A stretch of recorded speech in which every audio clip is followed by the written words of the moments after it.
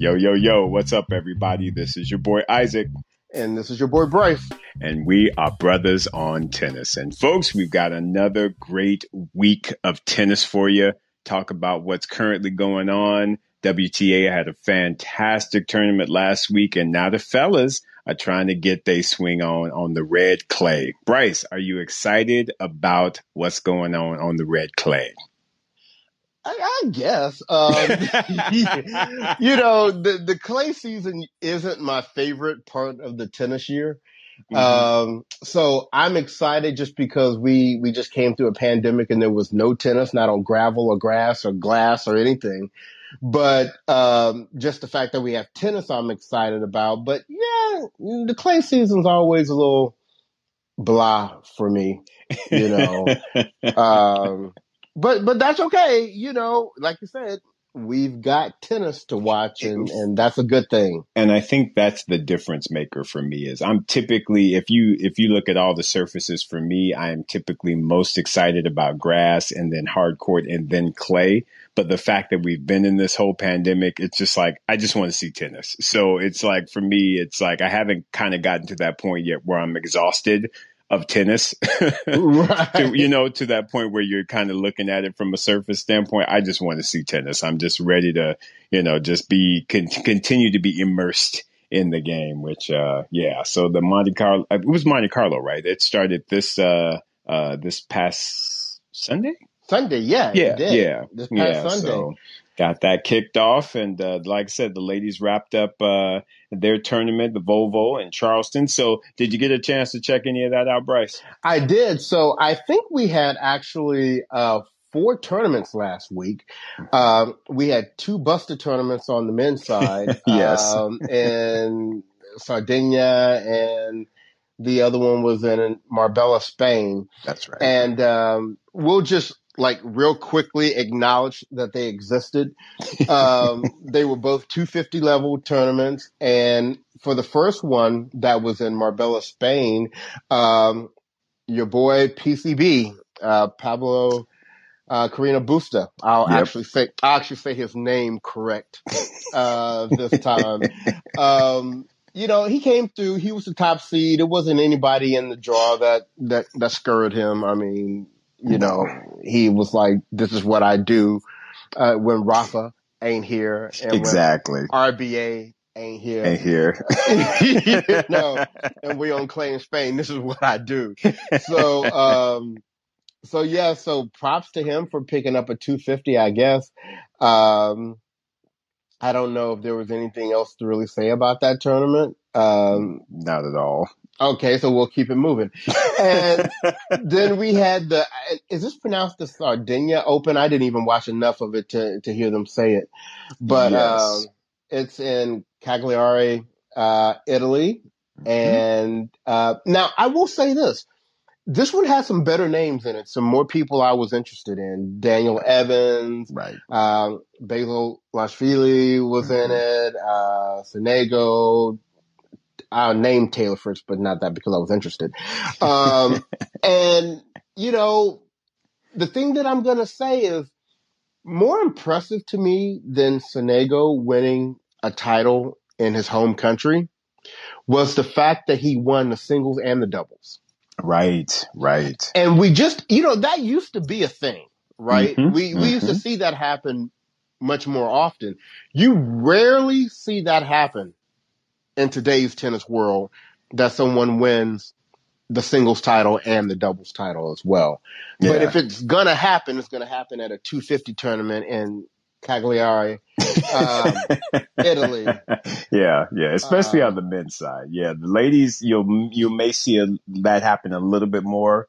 I know our girl, oh God, I'm drawing a blank on her name. Sabalenka has done it. Of course, Barty has done it. But yeah, it's like on the men's side, it's rare that you'll see a singles winner also getting a doubles crown on the men's side. So yeah, that is extremely impressive on his part. And to do it in your home country, not bad. And the other thing that made this tournament just a little more interesting is, and I don't know why I'm like stretching my neck to talk in this mic that's not connected now, instead of the one that's hanging down from my throat. But is that we had some upsets actually in this tournament. I mean, Daniel Mhm. Evans was the top seed, and Musetti showed him what time it was. Right. We had your guy, or our guy, Basilashvili. I was surprised that he lost to Dejeri. Yeah, and took a whole biscuit and a bagel and was like, Yeah, "Ah, I think he was ready to go home. something." Yeah, he wanted to get on his fighting console and play some Punch Out. So anyway, you know, Oh. Taylor Fritz lost to Sonego, and Hmm. Tommy Paul lost to Hoffman, which I Yeah, was a little surprised with that.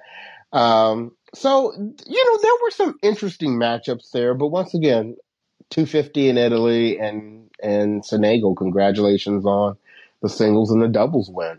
absolutely. I will give a nice shout out though to Fritz and Tommy Paul for again at least making an effort. At least we're trying to get out there on clay. They may not be getting the results, but at least they are trying to get out on some red clay and not just stay here in the States until Wimbledon rolls around, like I, most of them fools do. I agree with you. I totally agree with you. And Tommy Paul, we know he's got some chops on clay. Hmm. And I think he's a previous French Open junior That's title right. That's winner. right. And we know Taylor Fritz is trying to make that coin, so he gonna go wherever they paying. But that was good to see them over there. I do agree. So that was on the men's side. Yep. And then on the women's side, we actually had two tournaments. I don't know if the Tennis Channel knew we had two tournaments, but we actually had two tournaments on the women's side. And we're going to start with that 250 that was in Bogota, Colombia. Hmm. And somebody named Osorio Serrano. I'll go ahead and admit, shame on me for being a tennis fan, reporter, whatever you want to call me, and having not even heard of her Right. before. But there were some decent names in here. I mean, you had Zhang Sai Sai, in there, and Right. you had Arceribas Tormo, who had Hmm. been playing, pretty well. But yeah, so that kind of happened. Exactly. I'm going to be honest with you. Yeah, a lot of the names that her name in particular, I wasn't familiar with. Zidansek, I've definitely heard of her before and seen her game. So she's actually got a little bit of game. But in truth, Bryce, we don't typically cover the 250s at all. So Right. yeah, So once again, like you said, just acknowledgement. exactly. And the real tournament we had, like you started off with, was the Volvo Car Open that was in Charleston last week. And by looking at the finals, you would have thought nobody went to that tournament. But At we least at the actually, semifinals, exactly. exactly, we actually had names in there. But Isaac talked. I mean, what happened?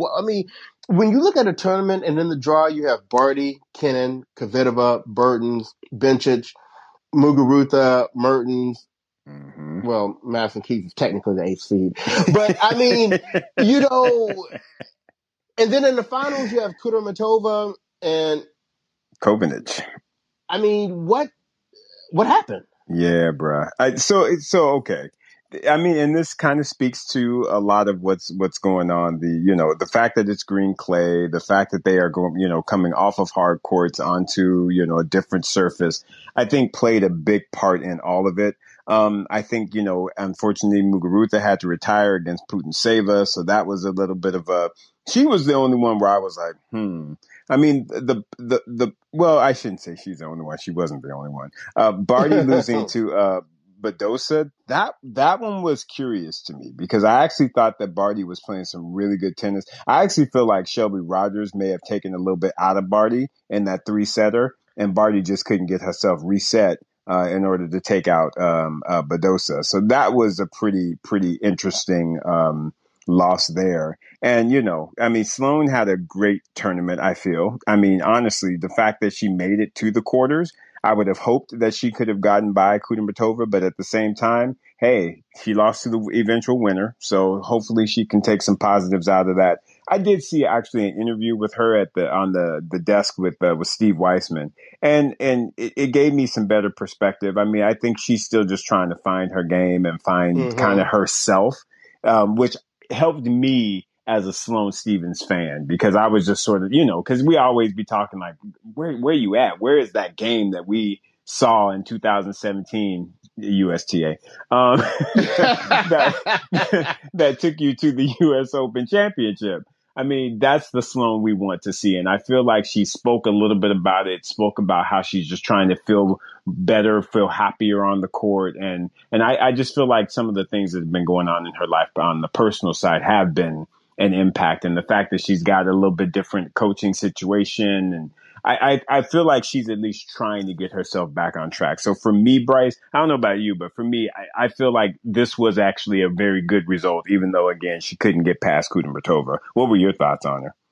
Yeah, it's funny how our expectations have lowered for her because, Right. I agree with you. Like 2021 Sloane, this was a good result. And, I knew she was going to beat Keys just off of muscle memory. Right. And then, well, yeah, I mean, yeah. Come on.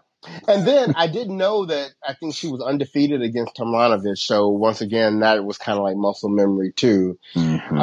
But Kudermetova, remember, we were the ones last week who predicted that she was going to at least make it to the quarters. Right. And she was like, no, and that ain't where I'm stopping. And, Sloane, I didn't heard about you, and this is the time to play you. So, exactly. So she had a nice straight set win there. I like you were surprised that Barty lost to Badosa. Mm-hmm. But she had just come off of winning off of hard, and the transition to clay and all of that. Definitely one thing that I think impacted this tournament was Muguruza getting hurt, because Muguruza was actually playing very well. Matter of fact, she had bageled and was looking at a whole biscuit on Putintseva. Exactly. When she kind of hurt herself. So, I mean, I think Kudermetova really benefited from Muguruza because when you look at the rest of the results, I think Muguruza was primed to come through. I completely agree with that. And to take that. I will say something about Coco Gauff, though. I mean, to me, Coco is starting to look a little bit better. Mm-hmm. And I was a little surprised, though, that she didn't beat Jabeur based upon her previous success with her.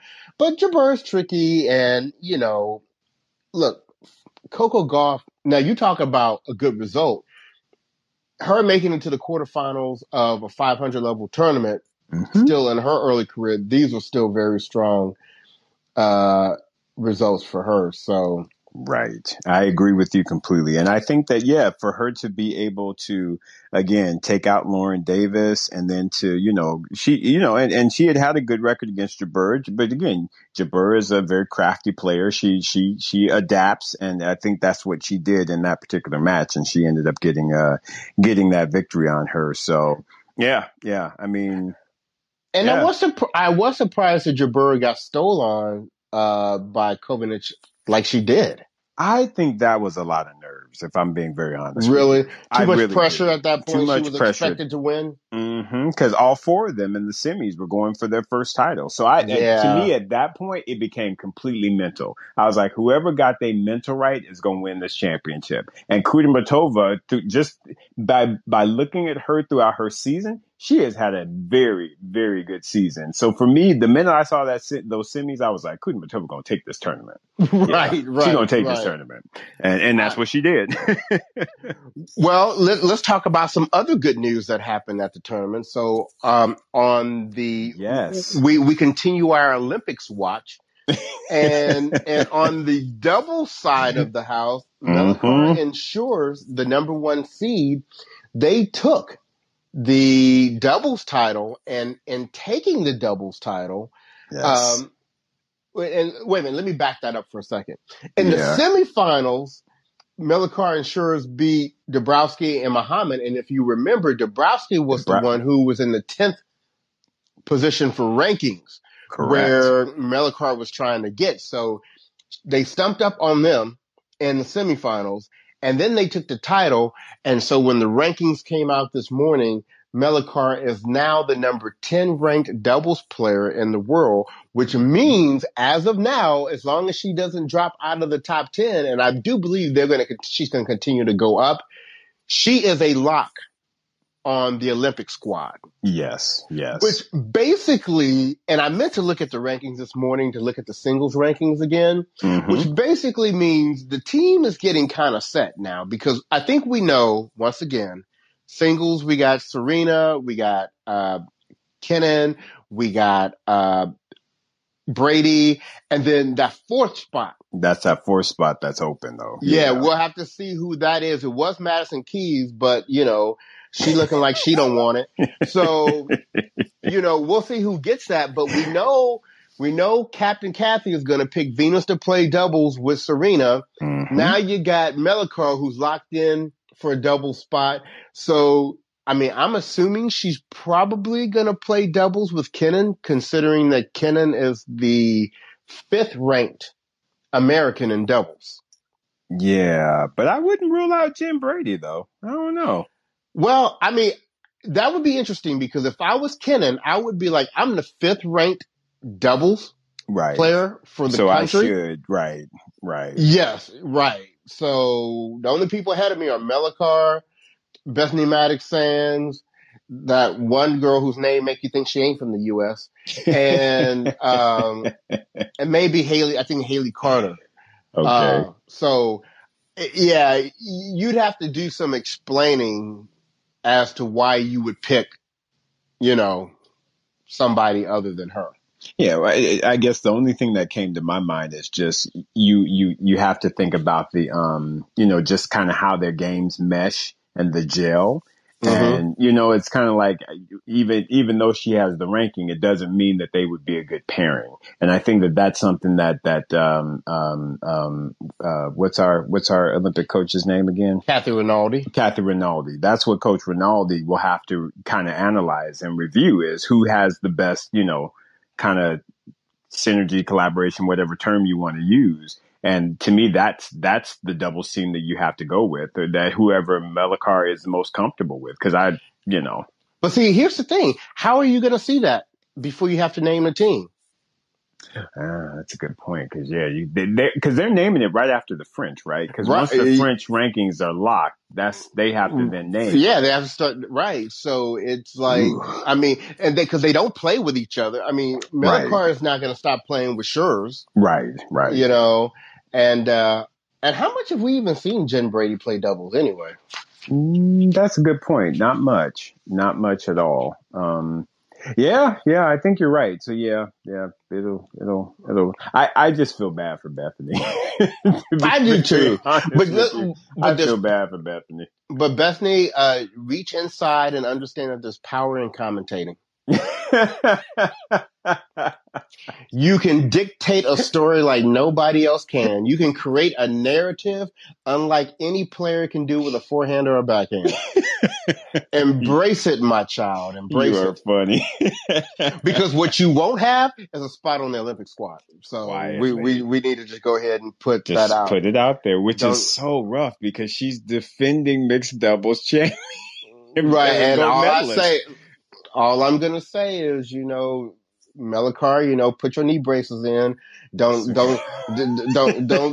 let Maddox-Sands get all Tanya Harding on you, catch you coming around the corner. Don't get caught.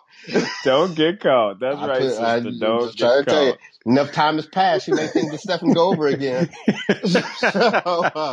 Anyway, so last week could have been considered maybe a little bit of a slow week, right? Yeah. And honestly, let's keep that slow trend going this week, because still in Charleston, we have another women's tournament for those people who couldn't afford bus fare to get out of Charleston. We're gonna let them sit here and play one more week again. One more week. And Ons Jabeur is the top seed this time, so that's interesting. If she couldn't handle the pressure in the semifinals, being the top remaining seed at that point, she may get crumpled up in here. But Yeah, this is another one of these participation tournaments. It's a 250. You've got Jabeur and Lynette and Shelby. See, Shelby Rogers may Shelby, take. She may take this listen, title. She that's may who take I'm this title. calling. That's who I'm calling, bro. That's who I'm calling. And because I'm telling you, I don't know if you saw the match today she had against Katie McNally, but it was one of those kind of like you may want to think about going to college route. I mean, I'm just serious. There you go. Because we serious out here. You know, you still looking like you just came off of somebody's varsity squad. No, we Yeah. serious out here. So she gave her a bagel in the first set, and I lost interest to see what the second set score was. Ooh, that is mean. Oh man, I was too excited to watch Lauren Davis put them things on Coco Vandaway. Have her go find her bus ticket home. See, you got me talking about people tonight. I ain't trying to be out here like this. It is all good, brother, because you know I am feeling it as well. Yes, sir. I was not. Yeah, I was impressed with the fact that Lauren Davis got up on. Yes, the other Coco. Right. Yeah. Put it Remember, that way. she's number 4 on our Cocos. Thank you, Miles. It was 6-Love 6-1. That's bagel bread. That'll make you sit down and think about some things. It should. Right. Yeah. Yeah, but see, Shelby got some fire in her anyway, because you saw that matchup she had with Anna Samova. Right. She was there was a little bit of feistiness going on out there on both sides. And let me just tell you, scared of you. And let me just reiterate my position on Anna Samova, just in case anybody forgot or if anybody cares. Anna Samova to me is like one of those people. I don't know if y'all grew up going to like camps and that kind of thing, and they got the really nice looking strokes, and they look real good in drills, and they hit the hell out of a cone, in one of them drills. But you get them in a match, and I just don't see champion. I just don't see fight in her. I just don't see, I just don't see it in her. And like I said, I acknowledge that she's got some nice looking strokes and all that, but yeah, she does not encourage me to turn on.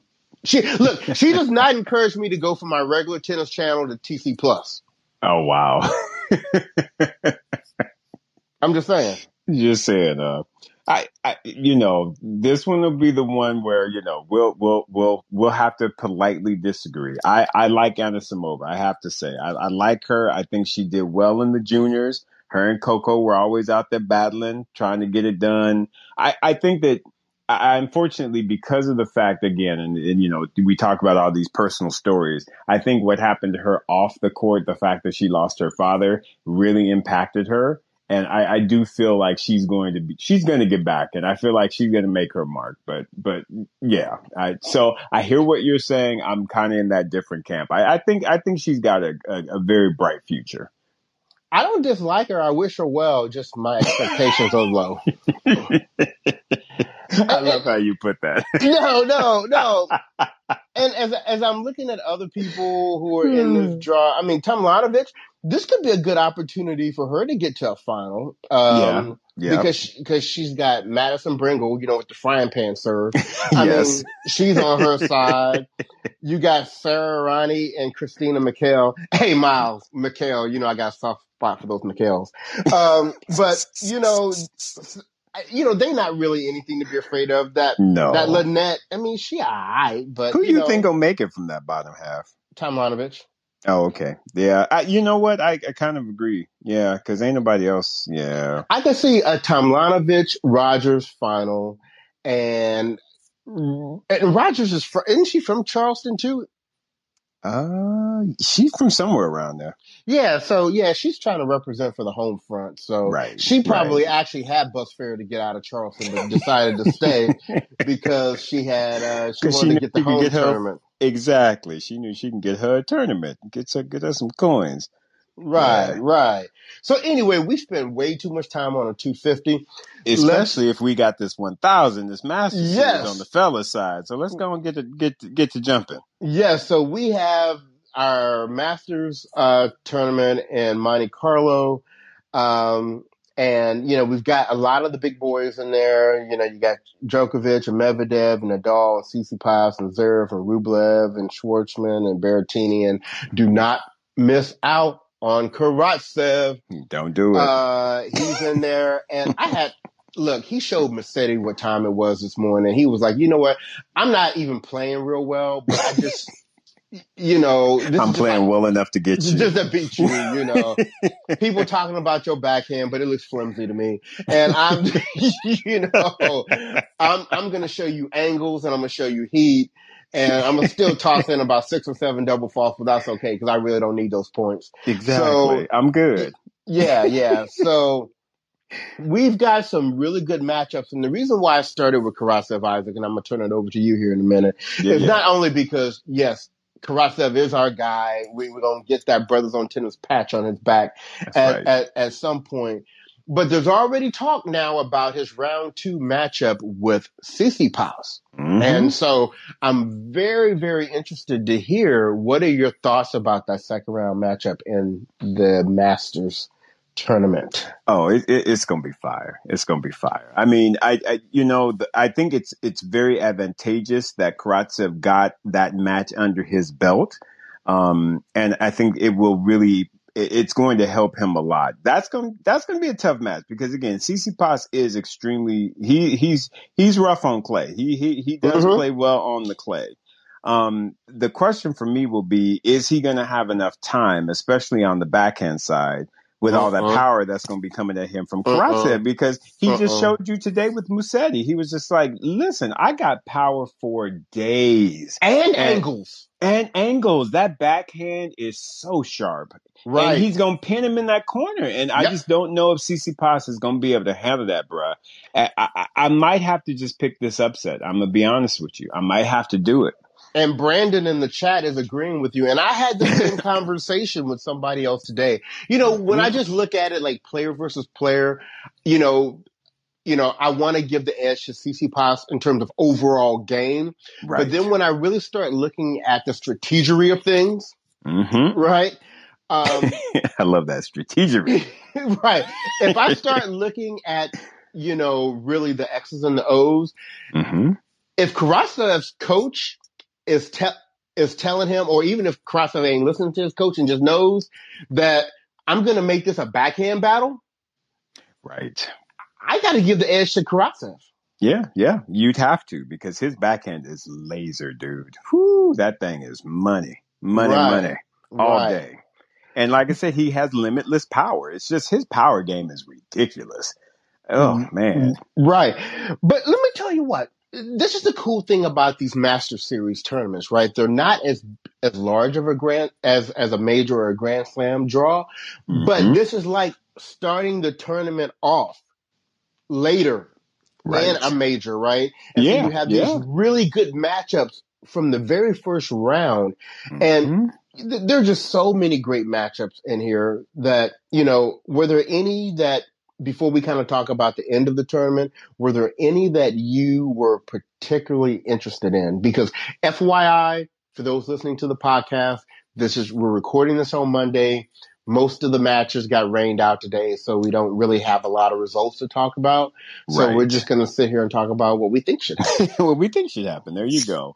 I mean, honestly, that first round, and it's funny that I think Miles just mentioned that in the chat as well. I'm very interested to see how Sinner does. He's facing a pretty hefty clay court player in Ramos Vignoles. So it'll be interesting to see that match. Again, Albert Ramos Vignoles is a lefty, so I'm wondering if that will present any type of a hindrance to Sinner. I do still predict Sinner getting out of that match, and it will be very interesting to see a Sinner Djokovic for second round match. Woo. That right there. Yes. Looking forward to that, bro. Come on, Sinner. Come on, Italy. Bring what you got, right? Right. And I mean, yeah, go ahead, bro. What about you in that little section there? Well, I'm always interested in my boy that's trying to hold on to his varsity spot. Boy, he lose a finger grip on that each week. I tell you. Lajovic against Daniel Evans. And I know they started the match today, and I think Evans may have gotten the first set before they were suspended because of rain. But I'm very interested in that. And then I just want to go down just a little bit. Yeah. Where you have still, it's in that same quarter, but you have Sonego in the first round against Fucsovics. Yep. And then whoever wins that plays Zverev. Which is a great opportunity to get an upset. Exactly. I mean, let's just be honest. So I mean, Djokovic, I mean, obviously you'd have to say, you see Djokovic coming through there, but center could pose a problem. Goffin actually looked pretty good given Cilic that bagel in the third set. I know. It's like Cilic ran out of gas or something. I was like, bruh, what happened? Right. And then the whole Sonego, Fucsovics, Zverev, I mean, that's a tight group right there. And that's just the first section. I mean, that's the first quarter. That's the first quarter. I mean, all these quarters got some really interesting stuff, and the second one is just as good because we already talked about Tsitsipas and Karatsev. How about Millman getting on Ugo Humbert? That one surprised me because typically Millman is not a clay court player. So I'm like, how you just beat him 3-3? Apparently, Humbert ain't either. So he like, I'm French, but I don't like clay or something. No. Like, dang. And then, of course, you got Felix out there, and he and Garin are going to they started their match, and of course, like you said, got rained out. So that one, I don't know. It's kind of a toss up, but I fully expect Felix to get through there. Yeah, and I really need him to get to that. I personally need to see Felix against Karatsev again. I need to see that matchup because I need to see, okay, y'all was at the Australian. He was up on you 2 sets, and then Karatsev came back and won them last 3. What's it going to look like now that y'all are on clay? I need to see that matchup. So that's the one I'm hoping for in that little section there. What about you, bro? Yeah, no, that looks good. I'm just, I just want to see Karatsev come up through there. I just want him to come through there. And then staying in that same quarter, I don't know why this was an interesting first round for me, but Popyrin and Andujar. Oh yes, absolutely. Because Popyrin's young Australian. He's got his little fire going right now, and he's one of the more disciplined Australians. And then you've got Pablo Andujar, who's old school, and he's a clay court master. And so that one could be tricky. I don't know who will come out of that. I'm giving the edge to Popyrin though. Yeah, I would agree with that. And then right below that, I really like Pella. I don't know, because he's just kind of like very workmanlike to me, right? But he is playing Puig, who is on my JV squad because he's been injured, and I want to see how he's coming through. And then below that, you have another one of my JV squad people, Davidovich Fokina. He took out the Demon today. He got that done before it started raining. And now, like Miles was talking about in the chat, he plays Berrettini in the second round. And that's going to be a match. That's going to be a good match. It'll be interesting to see Berrettini because it feels like I haven't seen him in a while. So I'm looking forward to seeing. Right, he got hurt. Yeah. So before we go to the bottom half, who are you seeing? So name it. Who are the 2 semifinalists? On the top half. On the top half. Okay. I'm definitely going to call Djokovic just because he's Djokovic. He'll get there.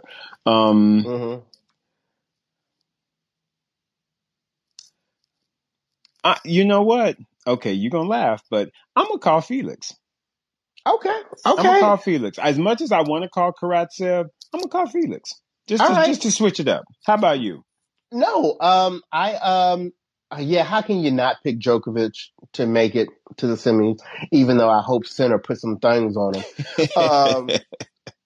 I agree, Djokovic, but I'm going to Karatsev, man. I'm riding the hot train, man. I got you. I'm riding the hot train. I was going to say it, but I figured you were, so that's why I figured I'll switch it up. Just because of that whole Tony Nadal thing, I'm going to see if Felix can get inspired in this tournament to do something. And we're going to talk about that a little bit later. Yes. So that makes our matchup potentially of FAA and Karatsev a very interesting one for us to watch. Yes.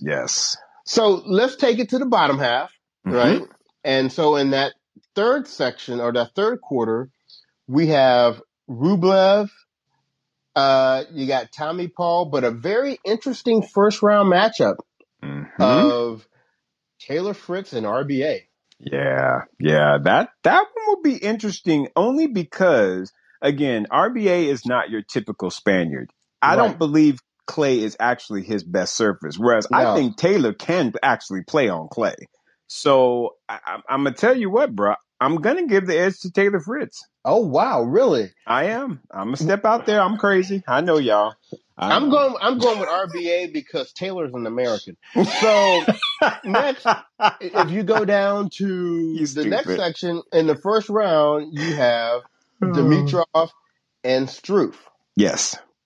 That's an amazing first round match. It is incredible. Yeah. It really is good. Struff, I tell you what, man, he's got a big game as well. I actually think he likes clay. So I'm kind of giving him a little bit of the edge because I don't think that Grigor is just in the right mental space right now. I don't know what's going on with him. So I'm giving Struff a little bit of that love. And that next one, hey, Chardy's been hot. Bublik, you never know what to expect from him. So who knows who's going to get through that one? Who you pick on that one? It don't matter because that's Nadal's quarter. It is true. I mean, we can talk about it if you really want to, but it don't matter. And you're right, it don't. None of this really matters, to be very honest with you. Right. I mean, he in the dog's quarter, so it can be Struff, Dimitrov, RBA. It don't even matter. It don't even matter. No. So in the bottom section, now to me, if there was a Buster section. Right. Of the draw. And I hate saying that because my dude is in there, Medvedev. But we're realistic about how Medvedev is on clay. Correct. Basilashvili is acting like he's tired. So he may not even get past Krajinovic, because Krajinovic got game, let's not forget. Yeah, but I don't know about his game on clay, though. That's a good point. He's good on hard court, but I don't know. I've never really seen him play on clay, so that'll be interesting for me to see how he does. But I agree with you though. It seems like Basilashvili is a little bit like out of sorts, so Krajinovic may end up getting that victory. But I still pick Medvedev though against either one of them. Do you? I do actually. Yeah. Okay. Yeah, I do. Okay. I gotta see it first. Yeah, I think in truth, Bryce, I think it's one of these deals where Medvedev may not be the greatest on clay, but he ain't gonna be letting too many busters slide up on him. So if he gonna lose, I feel like he'll lose to someone that's a little bit better on clay, and I don't know that I see either of those two being of that caliber to be able to, get him on clay. Personal opinion. Gotcha. Because in their little section, you do have Fognini. Right. Who, let's not forget, Fognini put it on Rafa. Yes. But that was a few years ago and a surgery ago as well. Right. But he's in the right section for that. Correct. He's in the Buster section. So I expect for him to get past Kecmanovic. Right. Ain't nobody scared of Jordan Thompson on clay. No. I'm shocked that Jordan Thompson made out that first round. But then again, he was playing Benoit Paire. Yeah, so there you go. Yeah, I ain't spend no time talking about him. Exactly. And so I do feel like we're going to see Fognini and Medvedev play. And I want Medvedev to win, but I think Fognini does have the chops on clay to beat Medvedev. And then you got, also in our section, really the favorite is probably Schwartzman, right? That's who I'm calling coming out that section, to be honest with you, bro. I think it's going to be another Nadal-Schwartzman battle in the semis. I can see that. I can see that. But Nadal wants it to be Nadal-Fognini.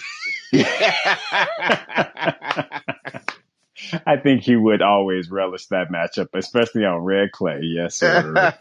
He'd be like, come here.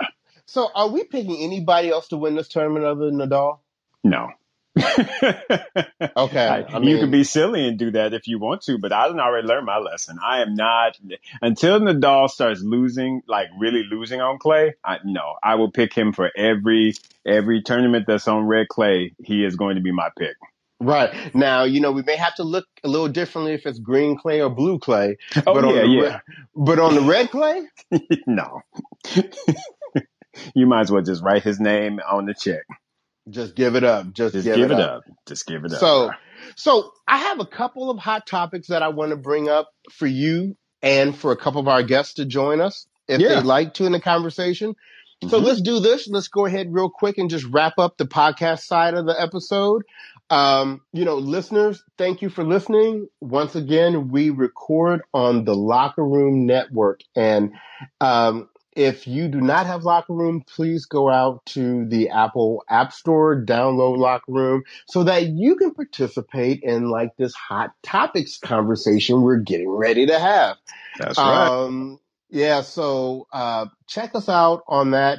Isaac, any final words from you for this week? Nothing from me, bro. Just keep on enjoying the tennis. We appreciate you. Appreciate all the support out there. And we just look to keep this thing moving. All right. So to our listeners, thank you for listening as always. On behalf of the podcast, this has been your boy Bryce. And this is your boy Isaac. And we are Brothers on Tennis. Everyone, take care. Okay, so who wants to come up for these two hot topics? I'm not even telling you what the hot topics are. You just got to decide to come on up and want to talk about it. Choose if you want to talk, huh? Right. Come on up. Okay, there we go. There's Miles. All right. Miles is up. Hey, Miles, how you doing? Hello, Miles. Hey, brothers, what's up? Let's make sure What's I pay going my on? Wi-Fi bill before your second. Right? Put them coins in the right place, Miles. Come on now. I love it. They should be good. They should anybody, be good. any other takers before we get going? All right. So hot topic that I have two. And the first one that I want to throw out to you guys to hear your thoughts.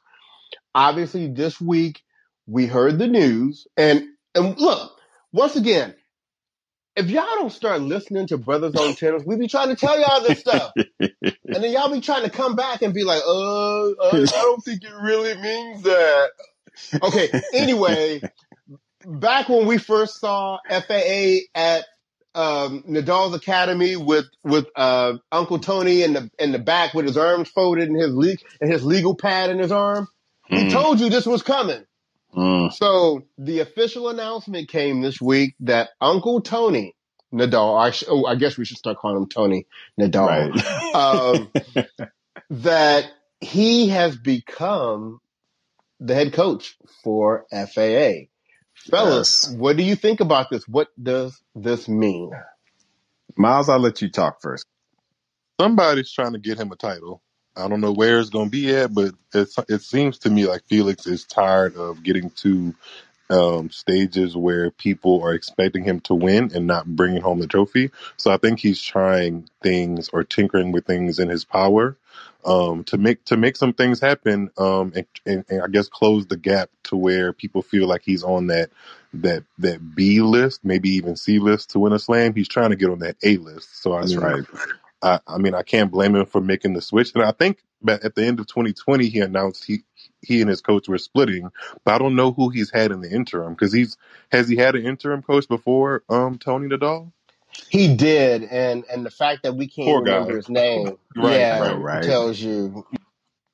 Yeah, I don't know who it was, but I know he made the announcement that he was leaving his old coach, because he had been with him for a minute. I just don't know who the new guy is, and the results with that guy haven't been stunning either. He got another finals loss, which, I mean, getting to finals is good, but I mean, if you're the player that's higher ranked and you're not coming home with the trophy, that's something we got to fix.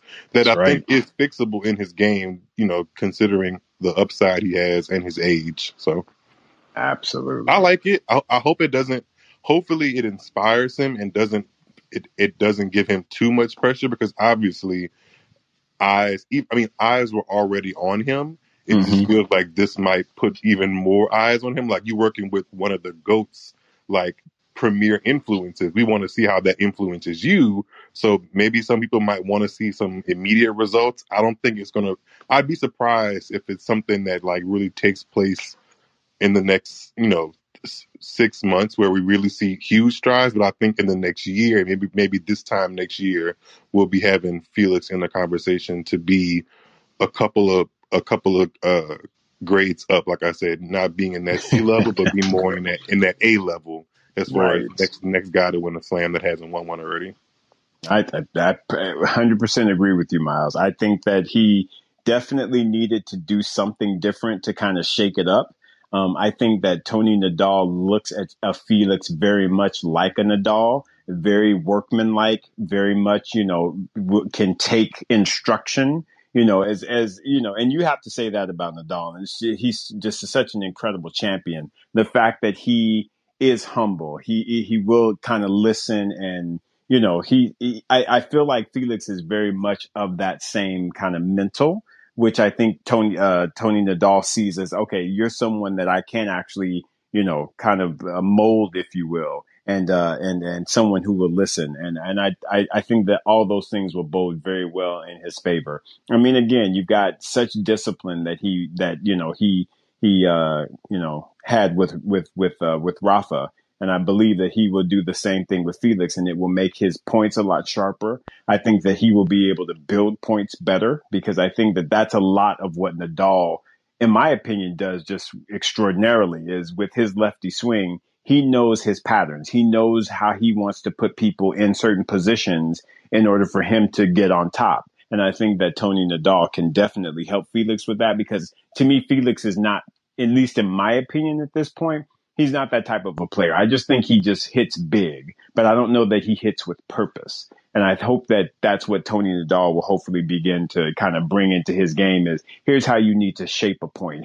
Here's how you build a point and get it so that it's in your wheelhouse of how you want to play a point. Because again, like I said, that's why I kind of liken him a lot to James Blake. He just goes out there and he hits big, and it's nice. But if you ain't got no strategy, they're going to be able to pick you apart.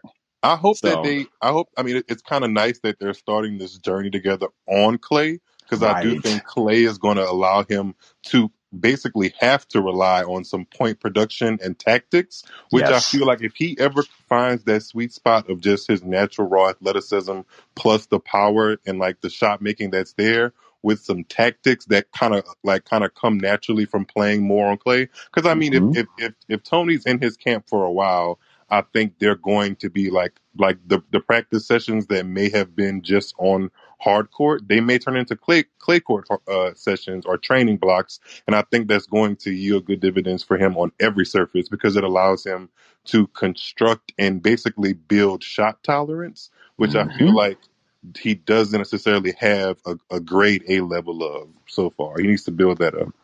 But to be honest with you, Miles, and Bryce, I do want you to weigh in on this as well.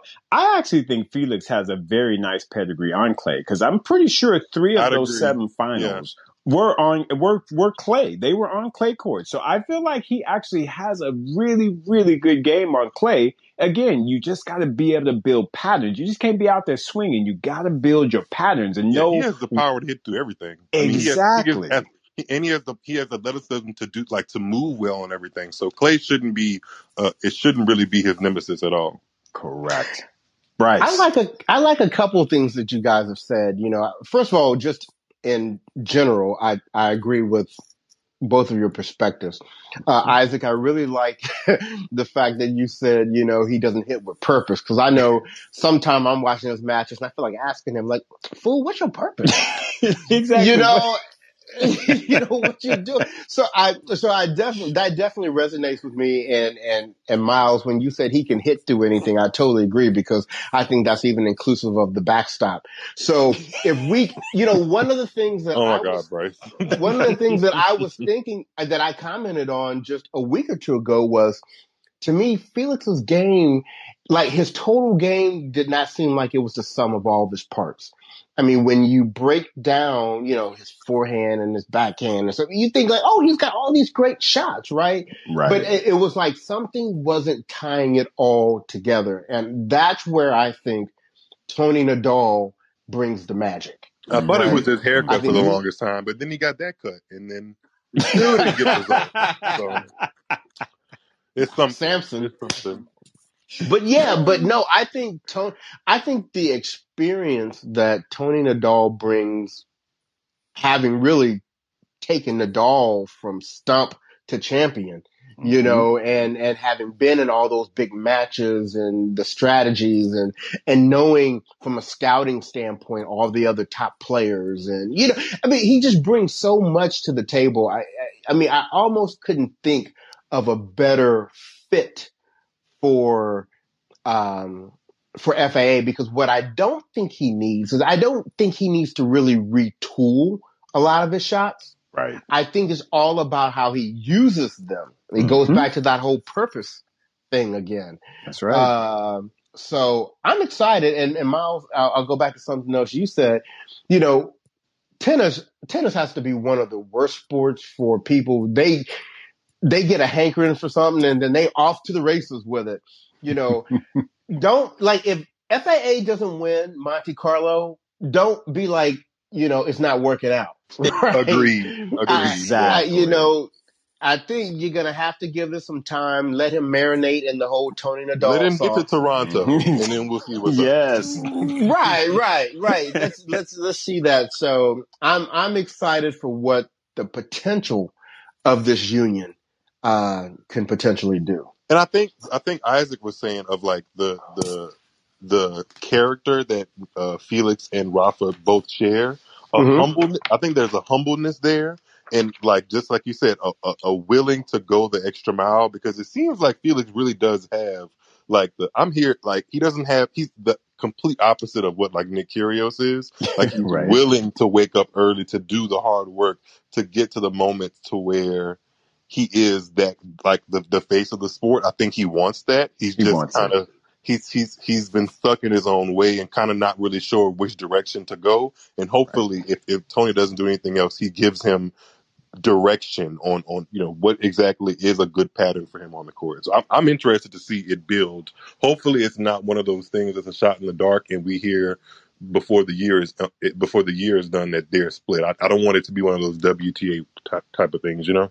Yeah, that would be shocking to me if I'm big. Yeah, I would be more shocked at that, honestly, because Yeah. Tony doesn't seem like he would invest in somebody if they're going to just be like, if they're going to pull the plug the same season, you know? Exactly. Right. Exactly. Yeah. And like you said, I just see that humility in Felix, that I think he will be a good pupil for Tony to be able to mold. And I think it's an outstanding union, in my opinion. I really feel like it will pay strong dividends in the long run. I think this is a very good turning point in Felix's career.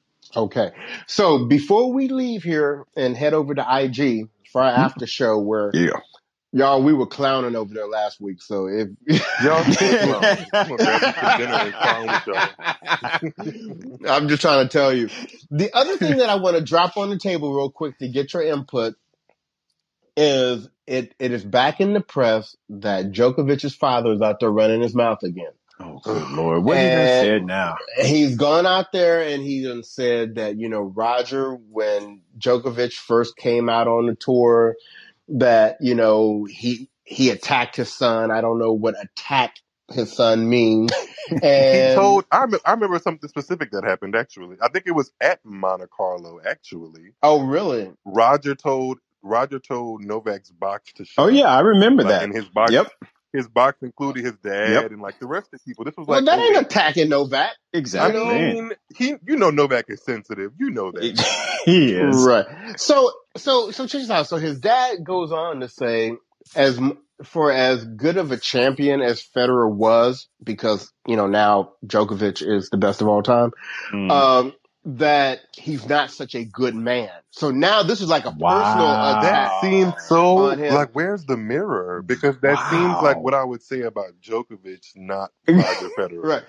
And so when he's saying this stuff, he's telling the media, he's like, I understand y'all don't like me and my son, and we really don't care because we not trying to be up in your world, but the truth is the truth. But you are in the world because you're giving these quotes to the media so they can run with it. So that's why I just can't get with their camp. I just can't. No. So I want to understand from you guys, why does Djokovic's dad think anybody's interested in something he got to say? He's benefiting from the fruits of his son's labor, which I can't necessarily blame any I guess I can blame dads for doing that because that's not necessarily right. But I mean, he's dancing in the spotlight that his son has created for him, and Right. consistently keeps creating because his son keeps winning despite these like off court narratives that aren't great for him. So like Mm-hmm. on one hand, I can see why you feel like you have some kind of power in the media because your son is heavily considered one of the greatest to ever pick up a racket, and you created that. I get that. But on the other Mm-hmm. hand, where's the fact that you are a millionaire or you bred a millionaire and you just sitting back relaxing? Shouldn't he be in like his, not to egg Shane, but shouldn't he be on his 60s on his son's boat or something, just chilling? Like just Oh my chilling. God. You would think, Why do we right? always have to hear your opinions? And it's incessant at this point. It's every season we Yep. hearing something about Djokovic and his camp. And it's just like, just for how good you are, you don't come off like somebody people want to be around. At least from what I can see from people aren't like lining up to be Djokovic fans. They exist, but it's more so about the way he constructs himself on the court. Off the court, Mm-hmm. he and his family just come off like a mysterious bunch of jerks to me. Yep. I can't disagree with that. I mean, I don't understand it, to be honest with you. It's so childish and so silly. It's like, come on, y'all, really? And then they want us to believe that the big three is like this big old family, and then you got like that's messing up that narrative right there. Like that Right. doesn't even make sense. And then people are always wondering why. Like I think when Rafa won his 20th Grand Slam, Roger tweeted out like this whole thing about congratulations, but he hasn't tweeted out one thing about Novak reaching 18. Like you wonder why. Like that. This is why, because we can't even congratulate you in the quote unquote privacy. Like I feel like any kind of conversation anybody would have with Djokovic in the locker room is subject to get out. He's just not a trustworthy person, or like his camp doesn't make him seem like a trustworthy person where things are going to be positive. It's always something negative, and I don't know how he wins despite that. I really don't. It's Right. mind boggling how Well, he wins despite of that. well, this is the only thing I want to say on it because obviously you're trifling. But the thing that I want to say about it is that if he thinks by any way his comments are going to make some people change the way they feel about Roger Federer, It's not happening. It's not. Yeah, exactly. dude, you that I mean, It's that is he's literally the like if you had to pick like who would be the hardest person on the men's tour to change public perception on. It would be him. It would be him. Exactly. You're right. Roger would have to be in some kind of what's that guy that some kind of Bill Cosby-ish scandal. I didn't want to say Bill Cosby, but the other guy that was around the Me Too. It would have to be some kind of scandal like that for the image of Roger Federer to change, because for so long it's been pretty decent, beyond decent. I mean, I always wasn't a fan because he kind of came off like a little too clean cut. But he kind of had to go through some things in his career for me to hop on the Federer is the GOAT bandwagon. But now that I'm there, I kind of find myself making up for lost time and going back to when he really was truly in his prime. But there's for the past 20 years, there's been no greater ambassador for the sport, especially men's tennis, than Roger Federer. So you're really coming at a brick wall. Like people are still going to want to buy that anything associated with RF, and it's just a done deal. Like he would have exactly. to do something massively like socially just illogical. wrong. Yeah. I mean, like midgets would have to be involved, and I mean, just like it would, it would be a lot. I mean, it would be a lot. So I don't know and I don't know if Djokovic's dad was on the sauce that night and wasn't really sure, about what he was saying. But yeah, They dude, be drinking that gluten-free stuff. That's the problem right there. Well, but remember, as long as they prayed over it. Yeah.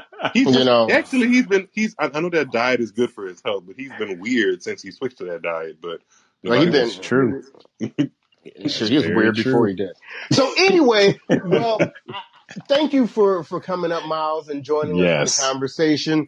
We are going to bounce right now because we're going to go to the after party on IG. Please, everyone, if you can, join us over there. We're going to continue the conversation there for our friends that are still on those bricks called Androids, and can't get on Locker Room quite yet. But our Android version of Locker Room is coming shortly. So it is coming. That's right. Yeah. So thanks for attending. We will talk to you all again next week. Be safe and enjoy the tennis.